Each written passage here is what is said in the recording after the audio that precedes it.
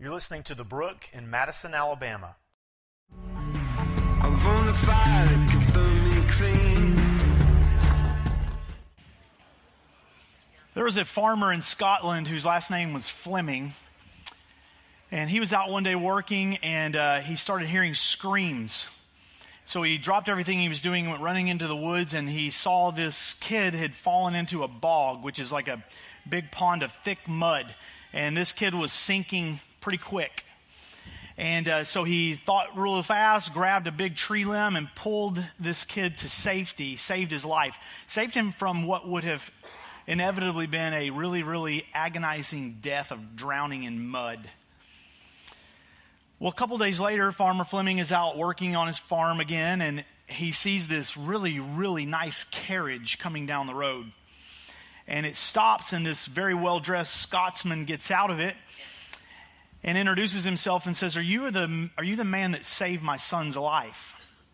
And he said, well, I guess I must be.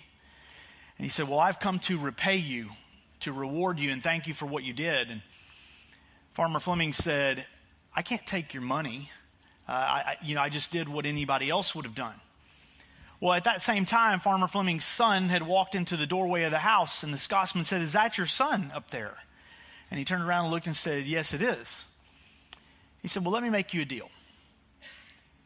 Let your son come with me, and I will get him a great education, because if he turns into anything of a man like you are, I know you'll be proud of him.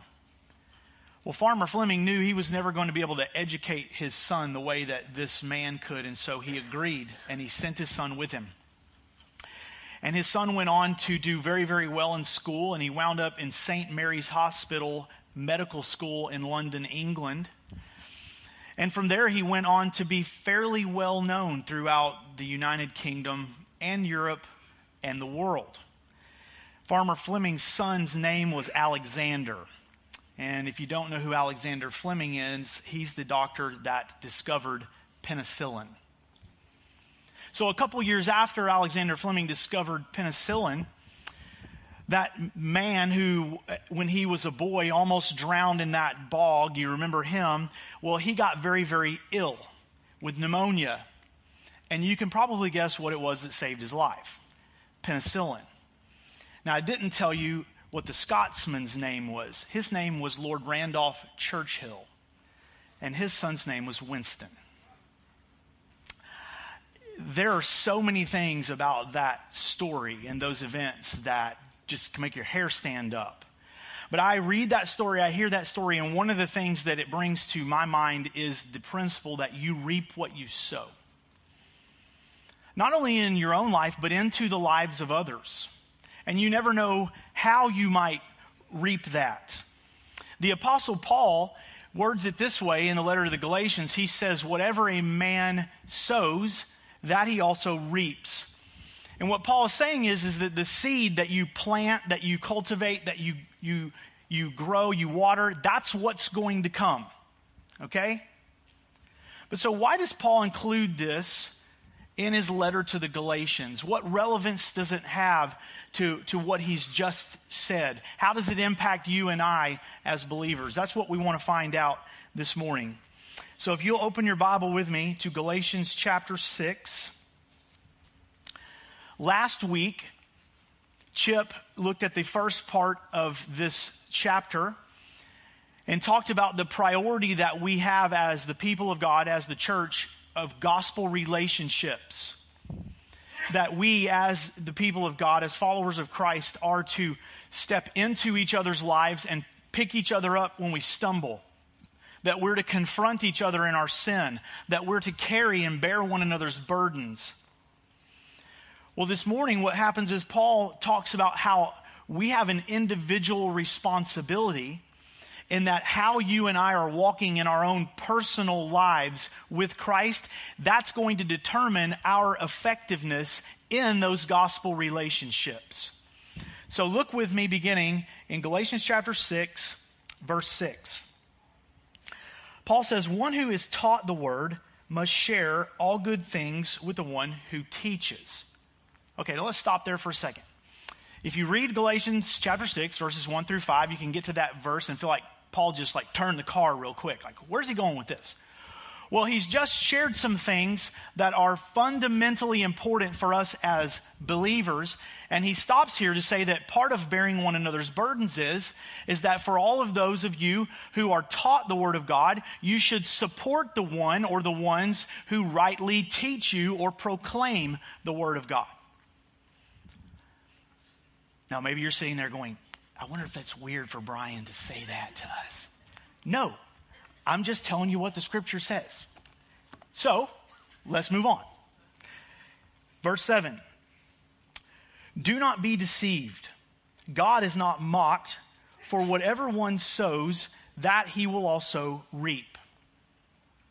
Paul is trying to say to us, don't ever deceive yourself into thinking that God can be deceived. And that's been happening from the very beginning, right? Because Adam and Eve, they did what God told them to do, and then what did? They ran and hid. Like, oh, God's going, where are you? They tried to pull the wool over on God. Don't think you can deceive God, that God can be duped. Don't ever think that God is short-sighted or that he's double-minded or wishy-washy, that he'll just all of a sudden go, you know what? I've changed my mind. I think I'll do it this way now. Okay? Don't think that there's anything that slips past him, sneaks up on him, catches him off guard. There are laws that God has set in place in life and in nature that apply all the way across the board, and this is no exemption this morning. You reap what you sow. Whatever one sows, that he also reaps. Example, a farmer plants corn, waters it, does everything he needs to do. What's he going to get? He's going to get corn. I lived in Wichita, Kansas for 10 years. Now, I think that people have a lot of misperceptions and ideas about Kansas. Wichita is a really big place, 450, 500,000 people. There's not any corn in Wichita. Now, if you drive outside of Wichita, however, there's corn. In fact, no offense to the people that live in any of these places, but pretty much you get outside of Wichita 20 minutes in any direction, you go, okay, let's turn around and go back. But there's corn everywhere, all right? In fact, the town just northwest of Wichita is named Maize. That's how much corn there is.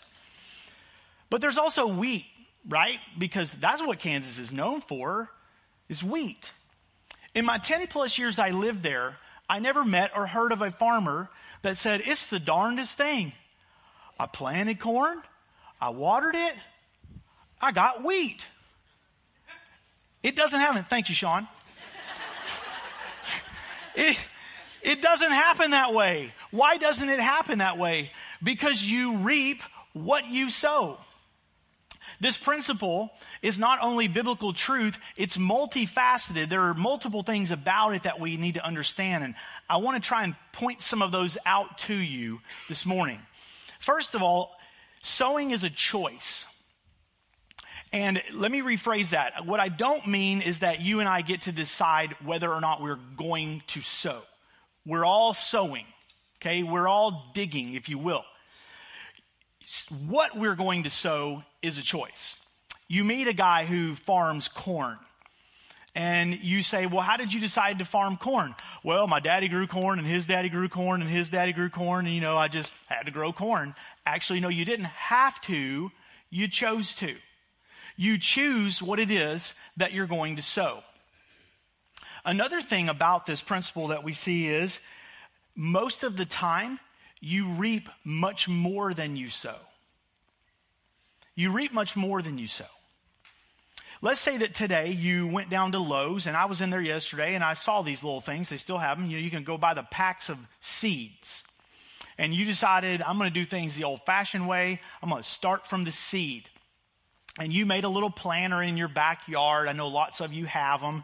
And you went and you got some tomatoes. Well, let's say, hypothetically, there were 20 tomato seeds in your little packet. And you plant those 20 seeds, and again, you bury them, you water them, all that. Are you going to get 20 tomatoes? Hopefully not.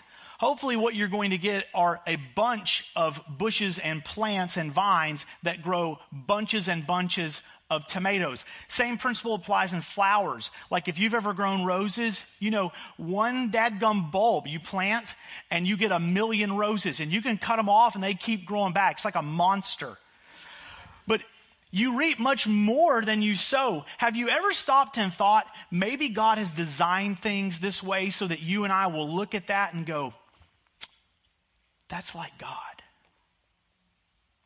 Because I didn't plant that much. Maybe God's trying to just show me in some little way how generous he is. That's definitely one of the things he's doing.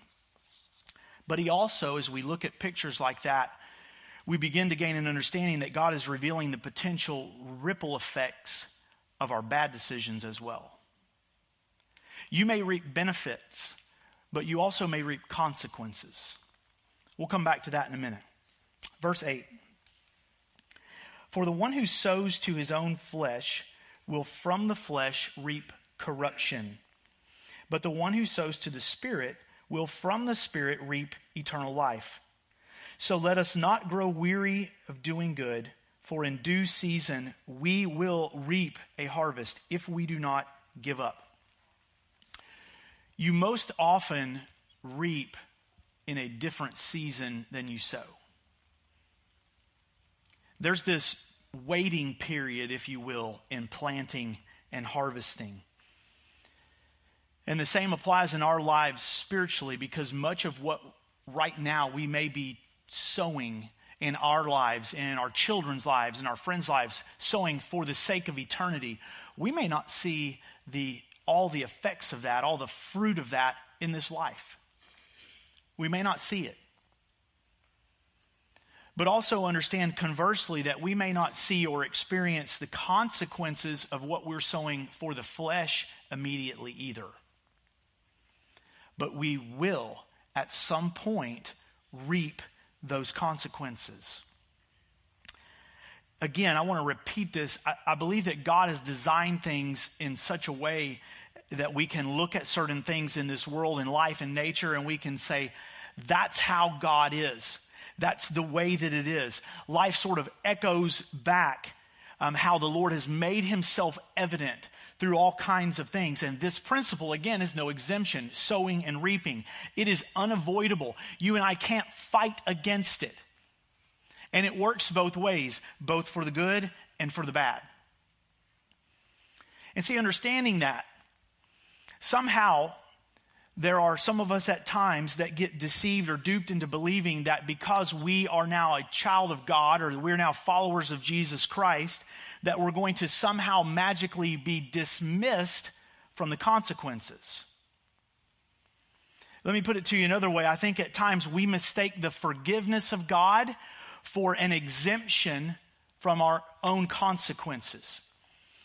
And I want to say to you this morning, warn you, implore you, exhort you, pick a word. Please lock into this. Do not mistake forgiveness from the penalty of sin for exemption from the consequences of sin. Don't confuse the two. Do not mistake the forgiveness that you and I have from the penalty of sin because of what Christ did through his death and his resurrection, that he is standing before the Father right now and saying, no, this one is righteous, this one is righteous. They are hidden in me.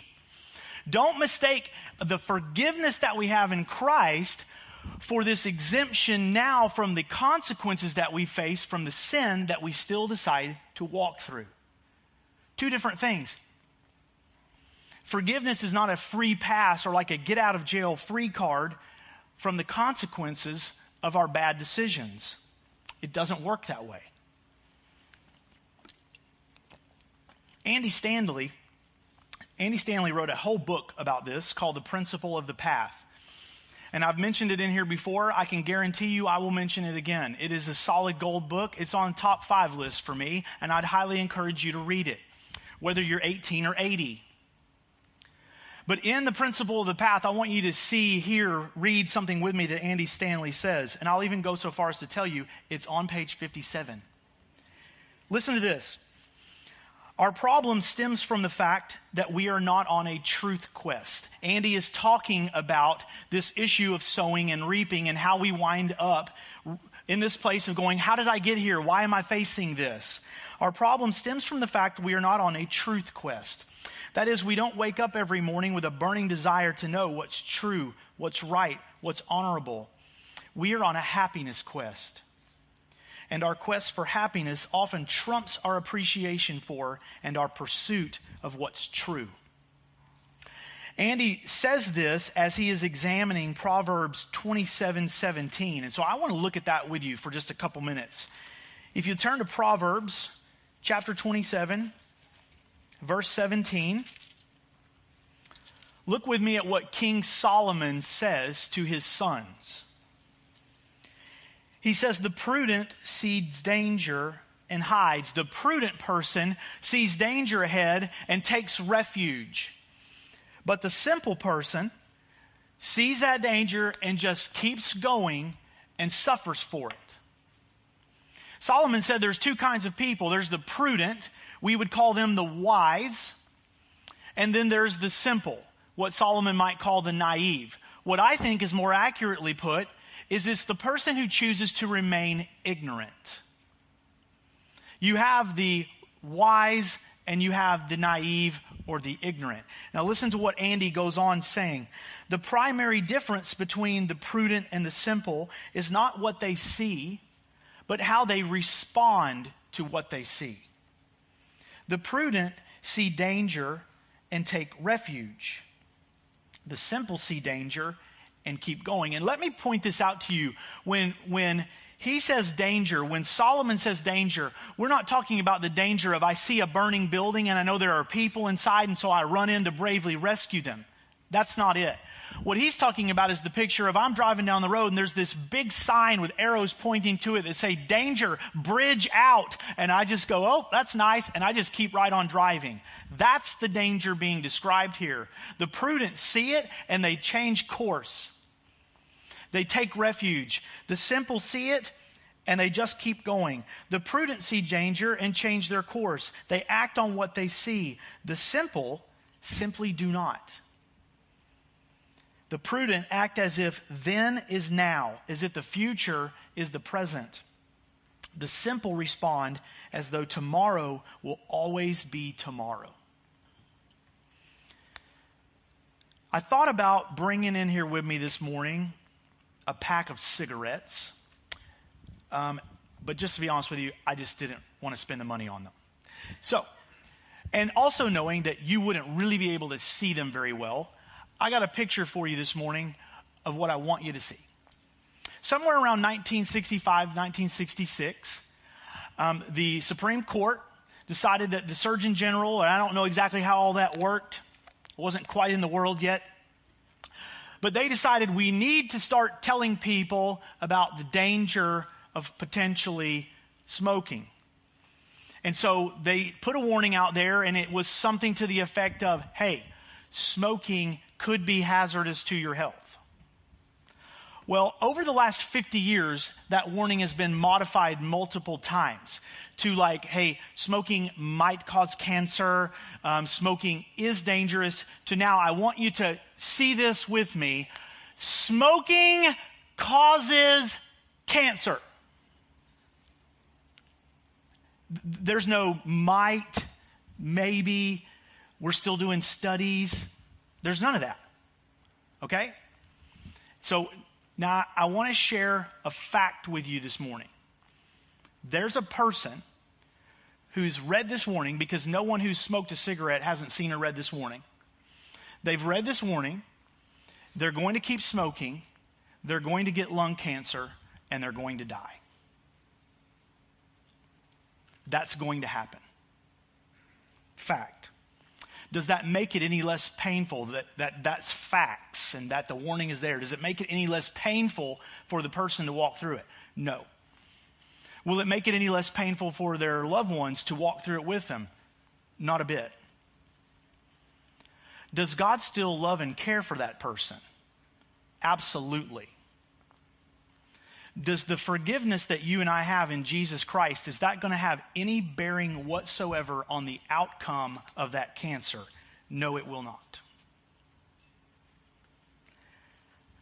Does everyone who smokes get lung cancer and die? No, they don't actually. So does that mean that God is punishing this person for smoking? I don't think so. Here's the truth. That person chose to walk down a path.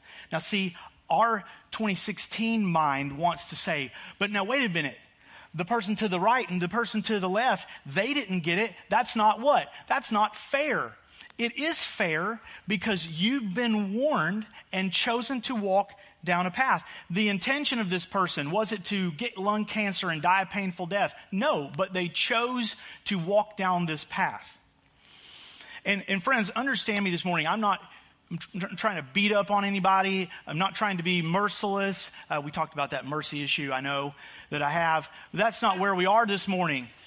What I'm here this morning to tell you is that this biblical principle applies all across our life. And I think in so many ways, God is trying to show you this is the way that it works.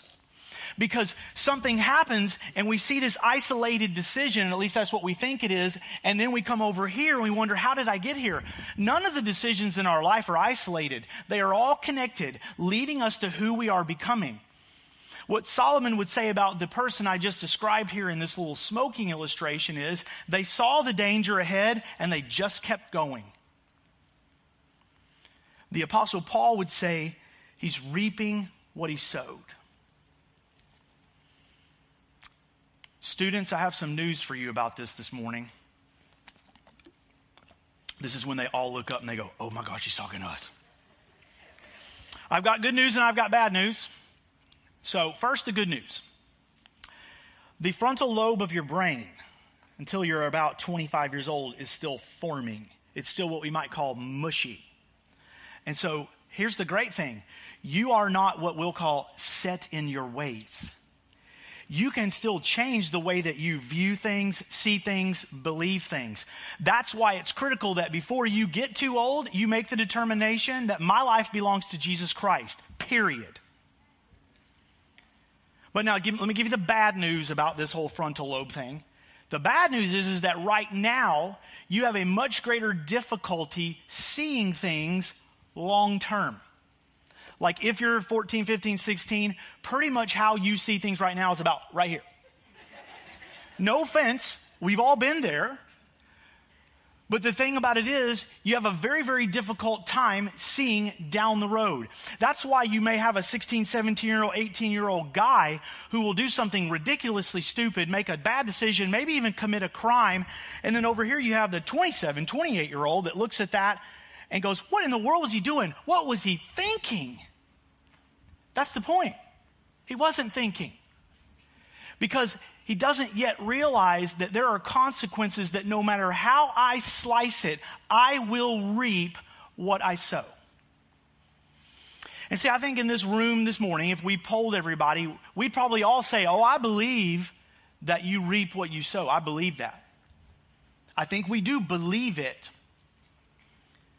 That being said, the evidence of how we live sometimes points to the contrary. Or again, maybe it's that every once in a while we think that we just got an exemption card. Some examples. There are a lot of people who want out of debt. There are a lot of people who want financial freedom in their life. We have the opportunity to help people at times here at the Brook. And please understand me, we help a lot of people who plain flat need help. Life has thrown them a curveball that not one of us know how to hit, and they just need help, and we bear that burden with them, and that's part of being the church. But every once in a while somebody comes in and they need help, and we try to help people responsibly. And they don't want the budget counseling that we'd offered them for free. They won't cut up the credit card that got them in this problem in the first place. In fact, they won't not only cut it up, they keep using it. And they maybe need us to pay their electric bill or their rent while they're still paying their smartphone bill.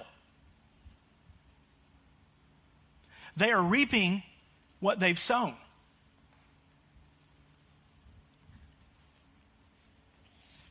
We want our kids, parents, we want them to be godly. We want them to pursue Jesus Christ. I would just ask you, is that what they're seeing you sow into your own life? You can take that whole do what I say and not what I do thing and flush it down the toilet. That might work for like chores around the house, but not for walking with the Lord. They need to see the evidence, and they need to see you and experience you sowing that into their lives.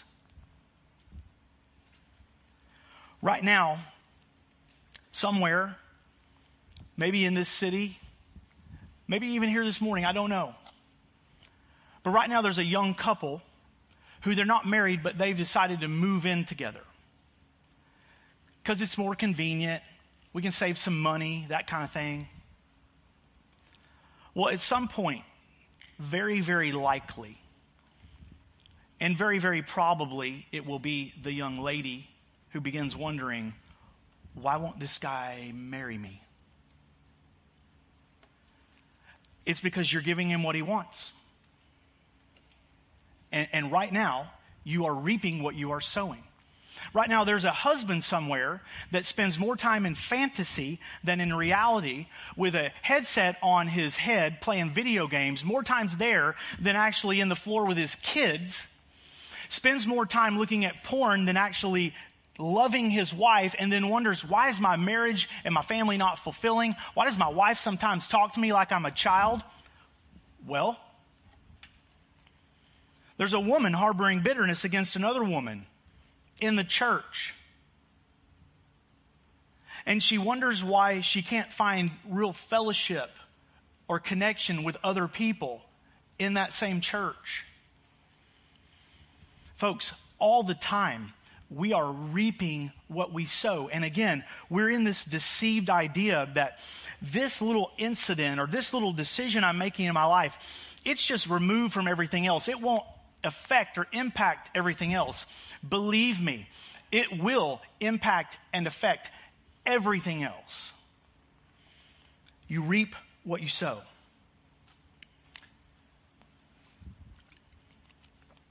I want you to think about sowing in terms of digging. I like shovels. Shovels make me feel like I'm doing something worthwhile. And very, very seldom do I have a shovel in my hand. But you're witnessing this morning. The reason I have this shovel is because sowing is a lot like digging. And in case you didn't know it, we are all digging. You right now in your life, in some way, in some fashion, you are digging. The question for you, for me, is in what field? In what field am I digging? In Matthew 13, Jesus tells this series of parables. And there's one of them I want you to look at with me. Matthew 13:44. This parable is literally one verse long. But Jesus says in Matthew 13:44, the kingdom of heaven is like treasure hidden in a field, which a man found and covered up. But then in his joy, he goes and sells all that he has and he buys that field. I love how a lot of times Jesus, he paints the picture, but he doesn't really finish painting it because he wants you and I to have to think. He's trying to engage us. Think through this with me, if you will. Here's this man, and he's going through a field, and I don't know if he stumbled upon treasure or if he just had this suspicion maybe there's some there, but he found some treasure. And so he covers it back up. I don't want to lose this. Covers it back up, and he goes and sells everything that he has, and he buys that field. And at that point, Jesus just goes on to the next parable. But hang with me on this. What do you think the guy did when he bought the field? He got his shovel and he dug up some treasure. That's why he bought it.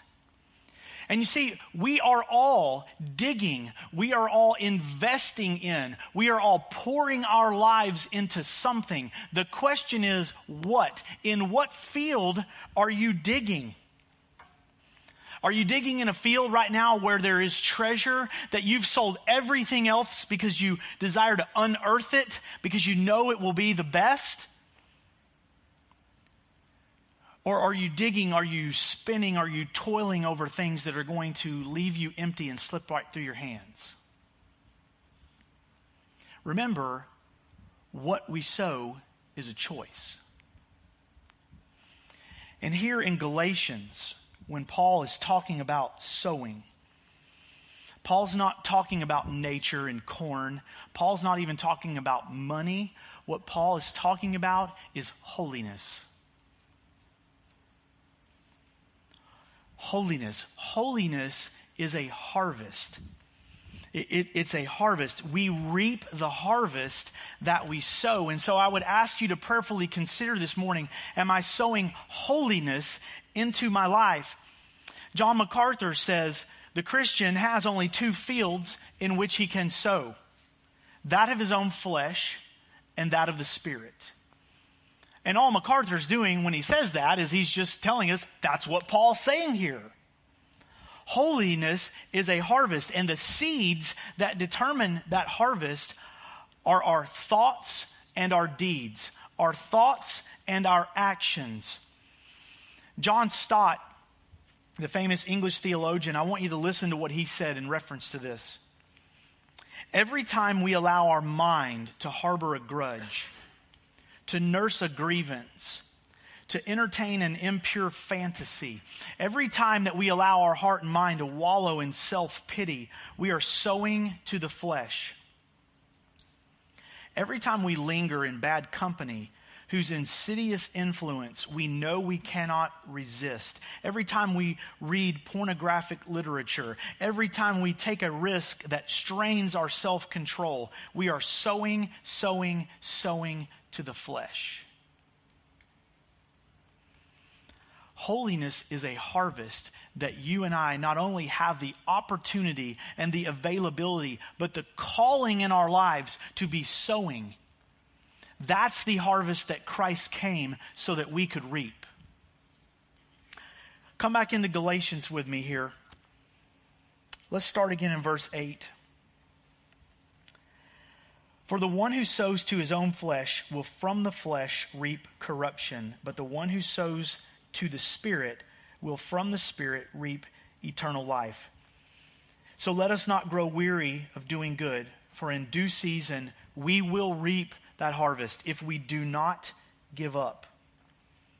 So then, as we have opportunity, let us do good to everyone, and especially to those who are of the household of faith.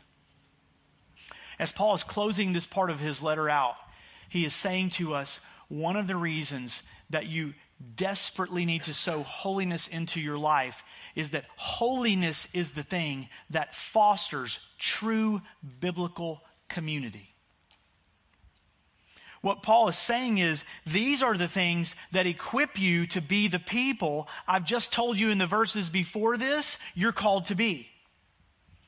What Paul is saying is that when we follow these things in our individual life, and we are sowing holiness into our life, we are then through that equipped to have the gospel relationships that we are called to have. See, we cannot even begin to confront one another in our sin, cannot even begin to bear one another's burdens through the gospel. We can't do that if we ourselves are not walking in holiness. And so Paul says, sow well, sow intentionally and purposefully, sow grace and mercy into your relationships with one another, sow purity and holiness into your own walk with the Lord, sow the seeds of the kingdom of God, and that is what you will reap. And he says that in light of walking in the gospel and planting these seeds in our own lives and in the lives of others, we will reap what we sow if we don't grow weary and give up. So allow me to close with this. Paul did not say, don't grow weary. Anybody in here at all lately been a little weary? Anyone? Maybe give an amen on that one. Every once in a while we grow a little weary in life.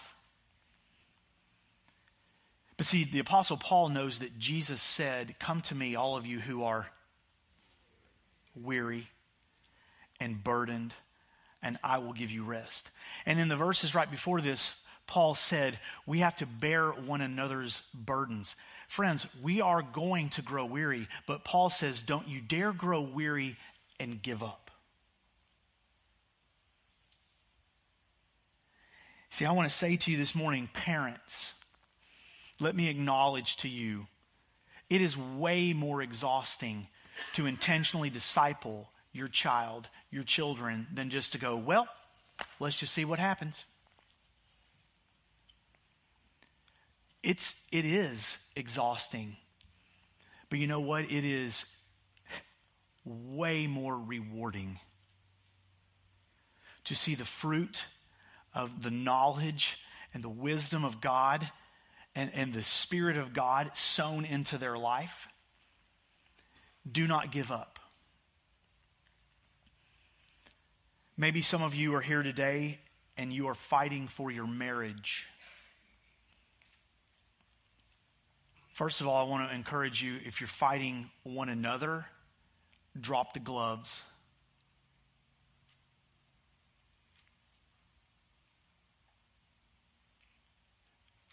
Come together and determine, I will do whatever I have to do to save the covenant that I made between this person and God. But understand, you will reap from that what you are sowing into it. Don't give up. And if you want to get really bold about it, ask God to knock down every wall of pride in your life. But don't ask him to do that if you don't want him to do it.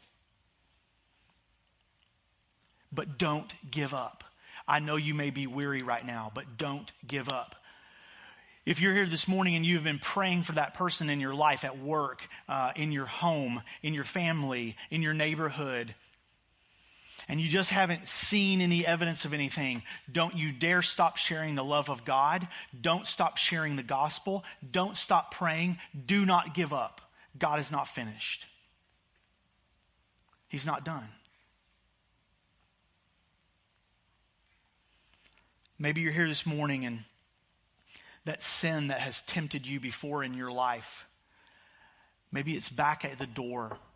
The scripture says that there is this sin that so easily entangles us. And you know what? You and I, there are sins in our life that yours might be different than mine. And maybe that one is back at your door and it's trying to deceive you and seduce you and pull you back in. I want to beg you this morning, cling to the Father. Stand firm in the Word of God. Cry out to Jesus. Walk in the Spirit. Do not give up. Don't give up. I want to ask you to bow your head. And I want us to close by reading something that Paul says in 2 Corinthians.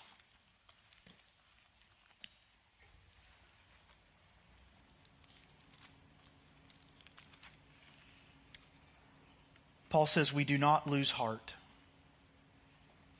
Though our outer self is wasting away, our inner self is being renewed day by day.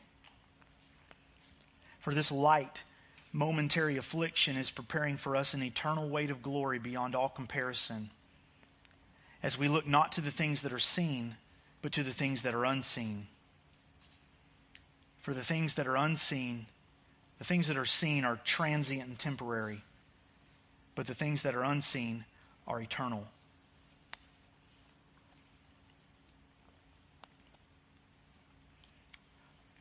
Father, this morning we ask you to give us the courage and the vision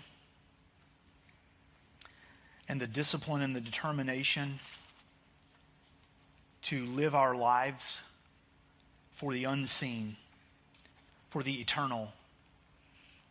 God, give us a burning desire that our life would be lived out, that it would be spent for the sake of things that matter.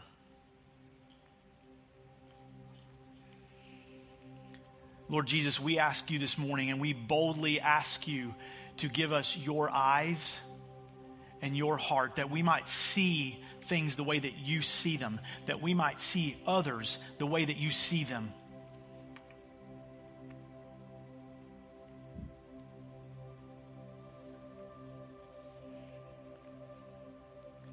Lord, as brothers and sisters in Christ this morning, we just say to you that anyone here among us, Lord, who is weary and heavy burdened, first of all, we pray that you would pour out your rest on them, that they would humbly come.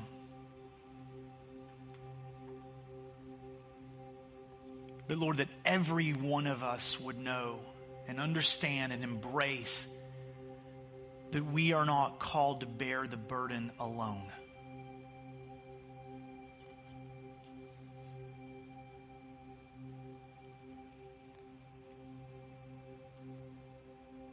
Lord, we ask for that courage in our lives that comes with the confidence of knowing that you are walking with us, that we are walking with one another.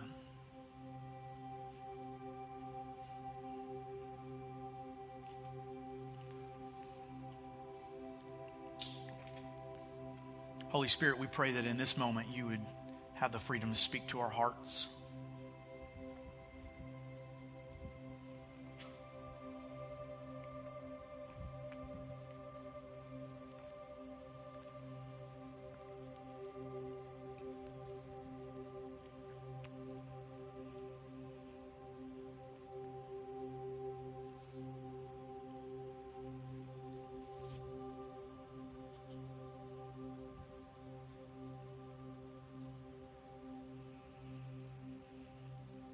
In these next moments, as we respond to the Lord, I just encourage you to respond to him with an honest and obedient heart.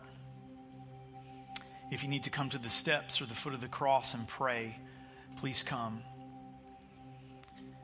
If you're here this morning and you don't know Jesus Christ, you would like somebody to share with you what it means to put your faith and trust in him. Some of our pastors, elders, leaders are going to be in the back at the tables. They would love to talk with you and pray with you.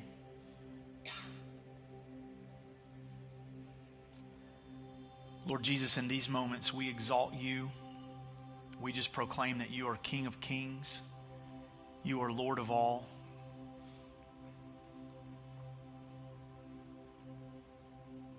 May your name be lifted up through our worship.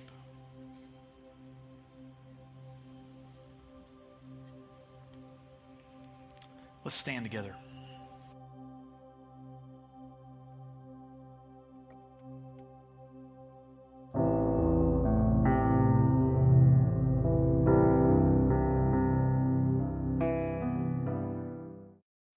Thanks for listening to The Brook.